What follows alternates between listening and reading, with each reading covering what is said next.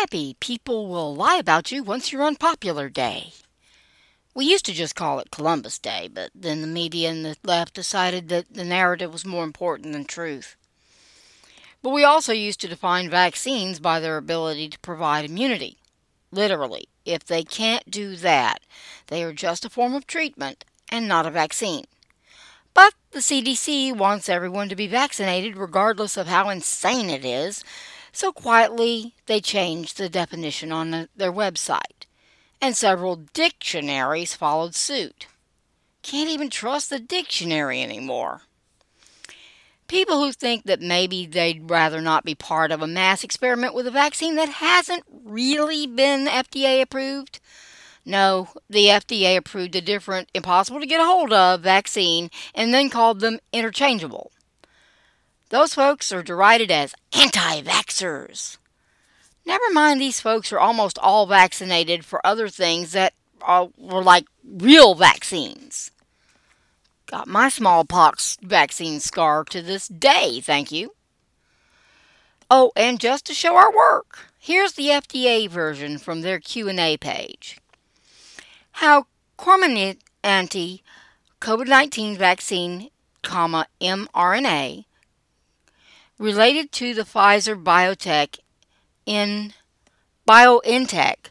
COVID-19 vaccine.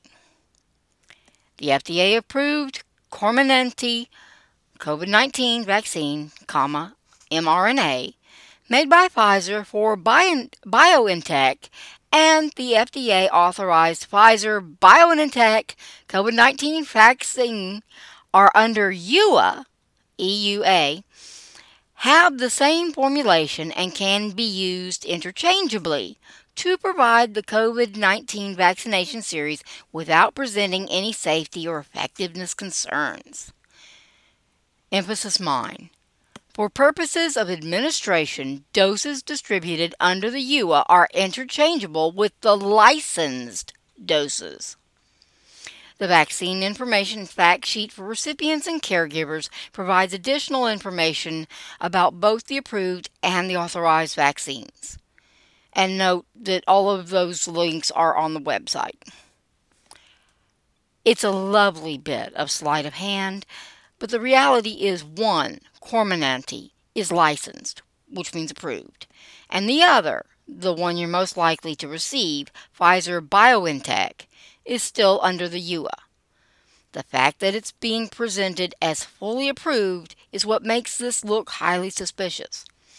If there's a valid reason to do this, simply state it. Otherwise, can be used interchangeably means the FDA actually hasn't approved this and hasn't disclosed the reasons why. And they wonder why people are losing trust in the FDA. Remember Afghanistan? Little Mideastern country that we abandoned not so long ago? Yeah, still have Americans trapped there, and the legacy media is dead silent. I honestly think it's now more amazing that they have positive ratings at all. I seriously suspect some folks are calling Nielsen just to tell them that no one is watching CNN, the most untrustworthy name in news. Gotta give them credit for determination, though. They are sticking to the vaccine mandate thing as the evidence snowballs that the vaccines are not effective for more than a few months and not nearly as effective as natural immunity. But the reality is the Republicans would like to be able to go home, and siding with the Dems on this, even a little, would be political suicide. Heck, there are Democrats jumping ship for exactly the same reason. No mandate legislation stands a chance, and the executive edict is not long for this world as it starts to really hit the courts. But you'd never know that from listening to the media. Truth is, the Democrats already committed political suicide. The party is just taking its time dying. This is nothing new. It's called a party system shift. Occasionally, one or both parties collapse. This is why none of us are Whigs. It's not a pleasant thing, especially if your party is collapsing, but it's far from the end of the world. Which brings us to my point in this diatribe. Within the next year, the media will start losing what's left of its collective mind as the Democrat Party faces wholesale slaughter in the midterms. Political analysts are already hinting that the Dems could lose as many as 40 seats and even the Senate majority. It is way too early to be sure, but I suspect that if we held the elections today, the Dems would lose far more than just 40 seats in the House. I don't see them keeping the Senate either. That's a wholesale collapse, if it happens.